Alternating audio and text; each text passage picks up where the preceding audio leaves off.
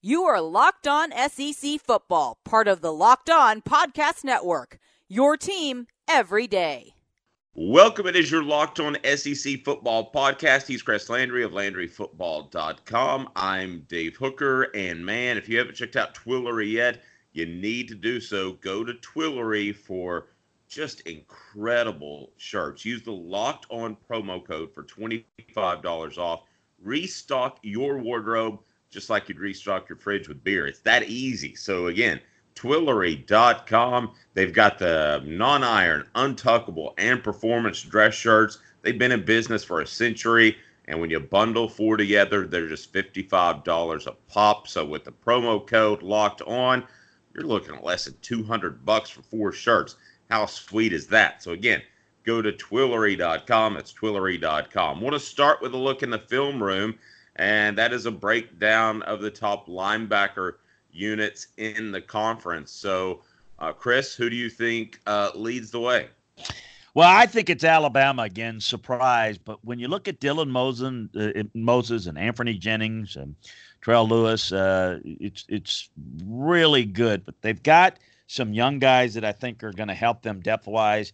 I think it's the best linebacking core maybe in the country, certainly in the SEC. I think LSU's not far behind it. They lose Devin White, but K'Lavon Chaisson, we've talked about, can be a difference maker.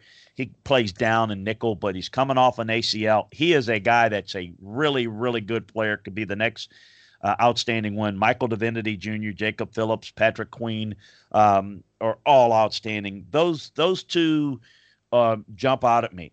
To maybe the surprise of some, Mississippi State is really going to be good at linebacker. Last year it was their defensive line. I think Errol Thompson and Willie Gay Jr. are really good. Leo Lewis and Tim Washington, seniors, are very good. So it's an experienced unit and a very deep unit. I think Georgia's linebacking core is pretty good as well. I think they're probably a top 10, 12 unit in the country. I think they've got some veterans in Monty Rice and Tate Crowder on the inside, but it's the young guys that I like. First of all, the JC guy, Jermaine Johnson, it's really good. Nolan Smith, Nakobe Dean are going to be young guys that are going to be ready to play. Like that group a lot. So I think those four are four of the best linebacking cores in the country.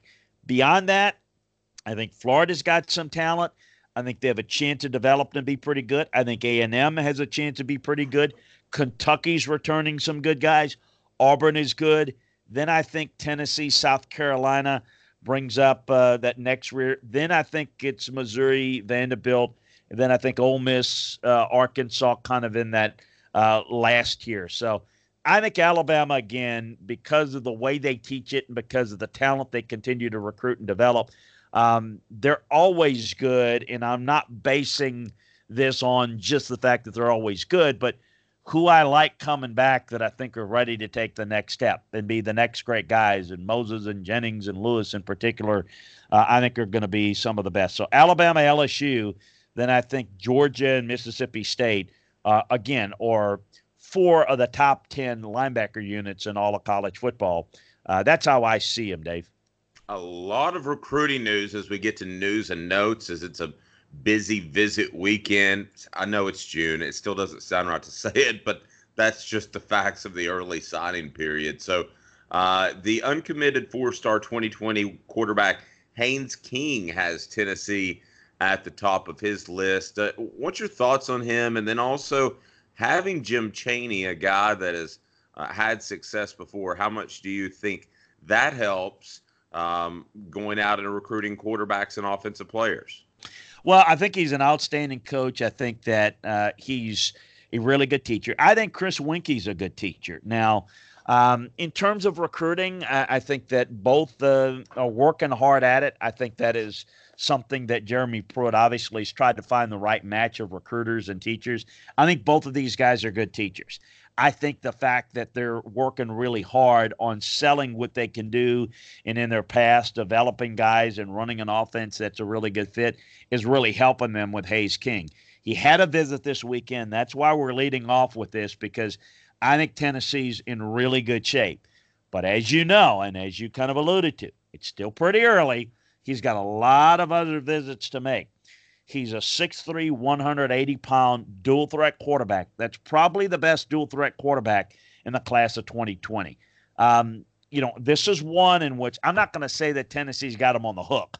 I just think that they've got a good lure and they kind of know where he's, sleeping around and swimming around.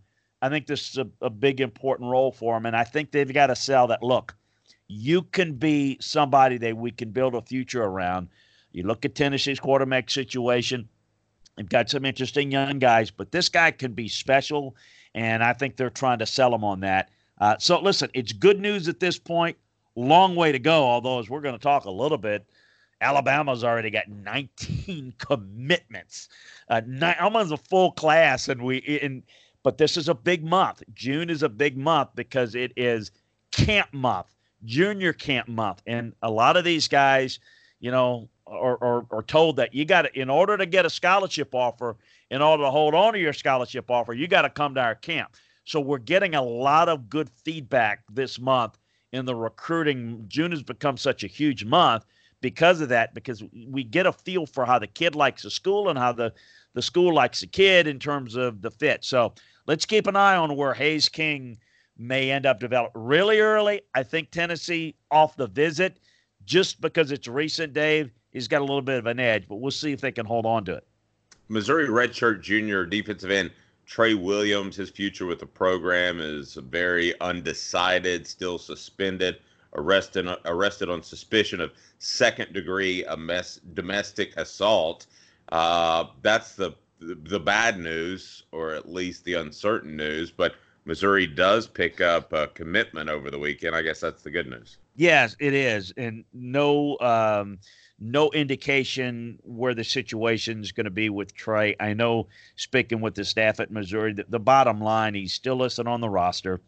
He was enrolled in classes this spring, and his status is going to come down to how the legal system plays out. You mentioned, though, the good news, really good get for them this weekend with Antonio Doyle, outside backer, a four-star guy. He was going to go to A&M or Oklahoma. It does appear he had a really good visit to Missouri. Listen, his high school coach was kind of pushing him to go to visit Missouri, and he says right now he's 100% going to Missouri. So he's a top 20 linebacker in this class. They've got 7 commitments in the class of 2020. Really good get for Mizzou. Obviously, they've had a history of good linebackers, good edge rusher guys. This guy's a good player, and for them, I hope they can hold on to him and hold off the A&Ms, the Oklahomas of the world, which is, again, the other schools that appear to have the edge. It looks like he's sold on Missouri at this point. Alabama, LSU, South Carolina, and Tennessee add commitments to their 2020 class. Alabama, as I mentioned, they've got their 19th commitment of this 2020 class. Big week for them this past week. They ended up this weekend getting a verbal from 2020 linebacker DeMar Kennedy. LSU appeared the strong favorite. He's outstanding. He attended Alabama's camp on Saturday, unofficial visit. He's decided to commit to Alabama. I think he was waiting to kind of see where they are. So Auburn, Florida State was also interested. He's one of the top 10 linebackers in the country, one of the top 100 players overall. Great get for Alabama. No surprise, I guess, but what a tremendous get for them. LSU lost him, but they got a commitment from 4-star safety in Jordan Tolles, 6'3", 190, big long safety. LSU really knows how to get those guys in the secondary. Corey Raymond does a good job coaching them, but also recruiting them. A top 10 safety in this class, a top 150 overall player in this class. Outstanding, some comparisons on the coaching, recruiting end to Derwin James. I'm not going to go there yet, but I can see this guy becoming a 210-pound safety that's going to be a good dual threat guy. So good get for them. Also, great news for South Carolina, getting a commitment from 4-star defensive tackle Alex Huntley over the weekend, 6'4", 285. He's a local kid, a top 150, 200 type player, top 20 defensive tackle overall, really good size. I think a guy that can play inside at the next level. And Tennessee, great news for them this weekend, getting a safety commitment of their own in Antonio Johnson, beating out A&M and Georgia and Penn State, among others. Illinois was in it, too. We've talked about it on LandryFootball.com. East St.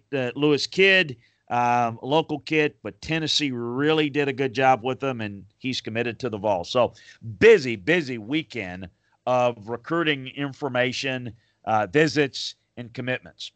Yep. It's like it's November all of a sudden. Stay tuned. Coming up, more recruiting news as Texas beats out a ton of Florida schools for a 2021 commit. Also, Texas A&M with a verbal commitment. Stay tuned. You're locked on SEC Football Podcast.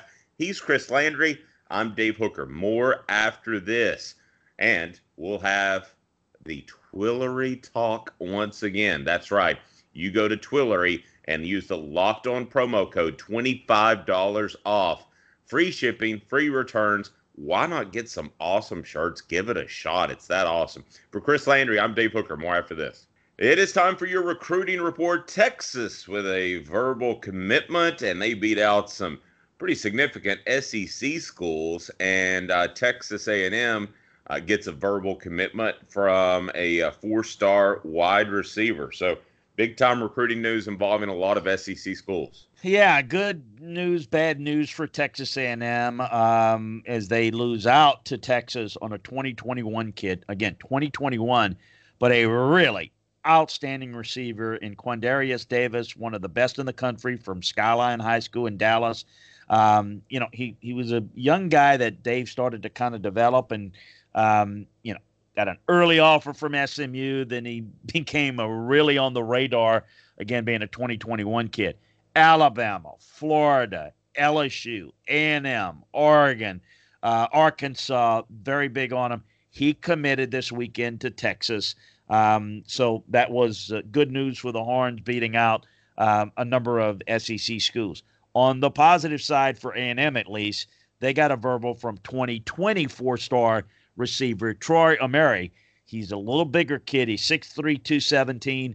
They beat out Texas and Alabama and LSU and both the Arizona schools, Arizona and Arizona State. He's a top 20 receiver in this class, a top 100 player overall. He's from Sugar Land, Texas. He's the 9th commitment in the class of 2020.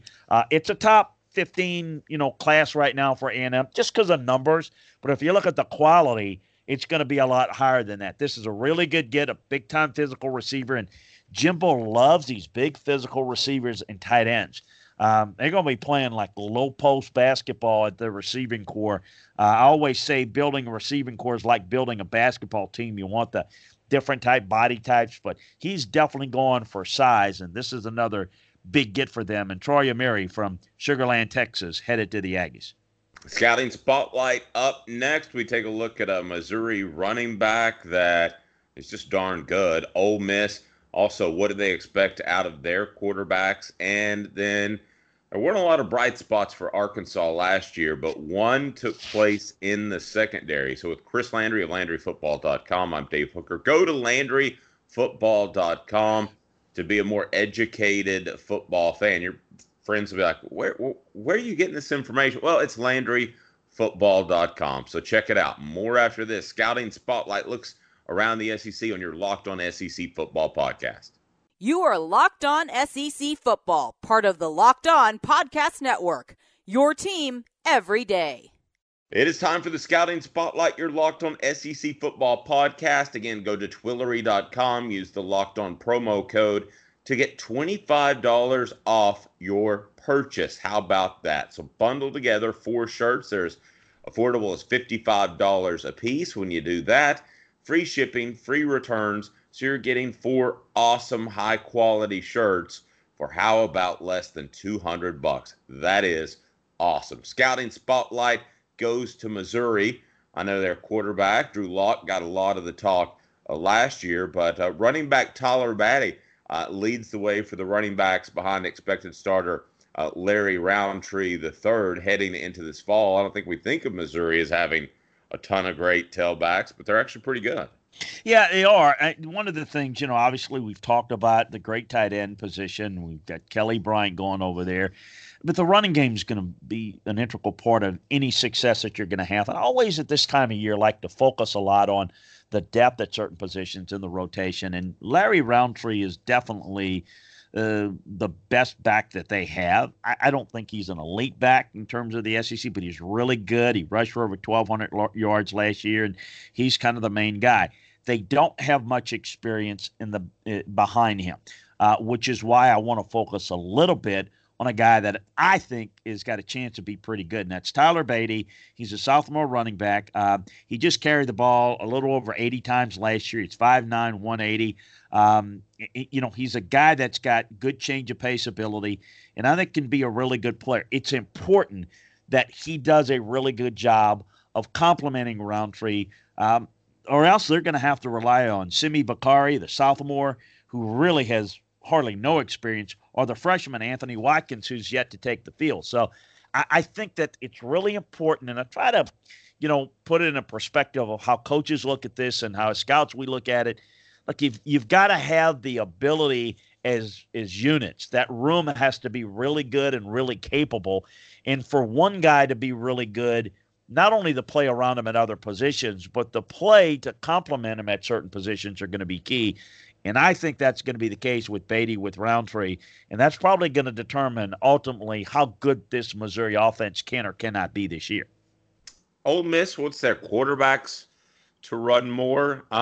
Does that mean more RPO? Does that mean more bootlegs? What exactly does that mean? A little bit of both. I mean, but, obviously they want to work some of the RPOs in the game. That's what Matt Corral wants to do. But I also think they'll do a lot of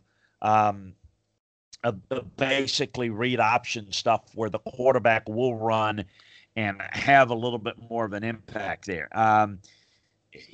Jordan Tamo didn't run. He averaged about 10 rushing attempts per game. I think we're going to see them maybe top that a little bit this year because that's a big part of what they want to do and keep defenses off balance. I know that's been the focus of the spring and checking in with them. After looking at some of the tape, I saw them practice it a lot. And just speaking with the staff and Matt, they said, no, that's what we want to do this year. That's what we feel we need to do to be successful. So look out for that with the Rebs this year, getting the quarterbacks more involved in the running game. Let's go to Arkansas. Not a lot of bright spots last year, needless to say, Chris, but junior safety Cameron Curl, it was definitely one of those players that was able to play at a high level, even with the coaching change. Yeah, I think that one of the things we like to look at is, there's guys in this league that are really good, and we tend to not hear about them if the teams are not winning. And I think Arkansas is going to have a rough year. I think it's going to be an improved year, but I don't think the records are going to be probably what their fan base is going to make their fan base happy. And I think they're probably going to be a little disappointed. But Cameron Curl is a very underrated player. We've talked ad nauseum about Grant Delpit. He's a great player. He's a high first-round pick, and he's an All-American. I think Xavier McKinney can be a really good safety for Alabama. And there are other really good safeties that can play in the league. But Cameron Curl is a guy that you probably have not heard a whole lot about. They would want you to know a lot about because these guys can really play. He's 6'2", he's 200 pounds. And he does a great job of playing on the ball. He was second in forced incompletion percentages among the safeties in the SEC. You know how I do it here. If you're a follower of LandryFootball.com and a follower of this podcast, and we certainly hope you are, we try to break it down, from a film room standpoint and how guys grade out. A lot of people run the football on Arkansas, but when they throw it at their safeties, Cameron Curl does a really good job defending. And so keep an eye out. He's got next-level ability. Keep an eye out on him this year. I think he has a chance to be a really good player. Don't know how many games Arkansas is going to win, but I think Cameron Curl is certainly going to allow them to be pretty successful in the deep middle of their defense. If you want to take part in our mailbag, all you have to do is tweet us. You can tweet Chris at Landry Football, or you can tweet me at the Dave Hooker, and we will answer your questions. How simple is that? Did have a question about Florida. As far as Felipe Franks, he showed improvement last year. How much can Felipe Franks improve again with another year under Dan Mullen? Well, listen, I am not going to minimize what Dan has done and say that Felipe can't get better because he, quite frankly, got a lot better last year. But let me say what I think Dan Mullen's strength is as a quarterback teacher. I think what he does, and this is, again, not a knock at Felipe, I think Dan really can hide players' weaknesses, and I think he can accentuate what he can do. Felipe's a guy that's strong, that's big, can run a little bit better. Once he gets going in the open field, Dave, he's a little bit more athletic than he is in the pocket. I don't think he slides or gets rid of the ball quickly enough. So what Dan tries to do is give him some half-field reads and, by design, get the ball out quickly because when he holds it, he gets in trouble. And I think he's done a good job with him. I think there's a limit to how much better he can get, but I'm not going to say that he can't get better. Better in the eyes of most people that watch football is, numbers, stats, and it's more than that. And just the overall success of the offense. So I think can get better. I don't see him as this great quarterback. I don't see him as a next-level guy that's going to be very successful. But he's already done more than I ever anticipated. And I'm going to give Dan the majority of the credit. But that young man, any student, has to get a lot of credit because you can lead the horse to water. And this kid's done a really nice job. But I think this is a byproduct of how good a job that Dan does at basically accentuating what a guy does well and just, staying away from the things that he can't do very well. That's what makes him really good as a quarterback teacher. That's your Locked On SEC Football podcast. He is Chris Landry of LandryFootball.com. I'm Dave Hooker. Have a fantastic day. We'll talk to you tomorrow.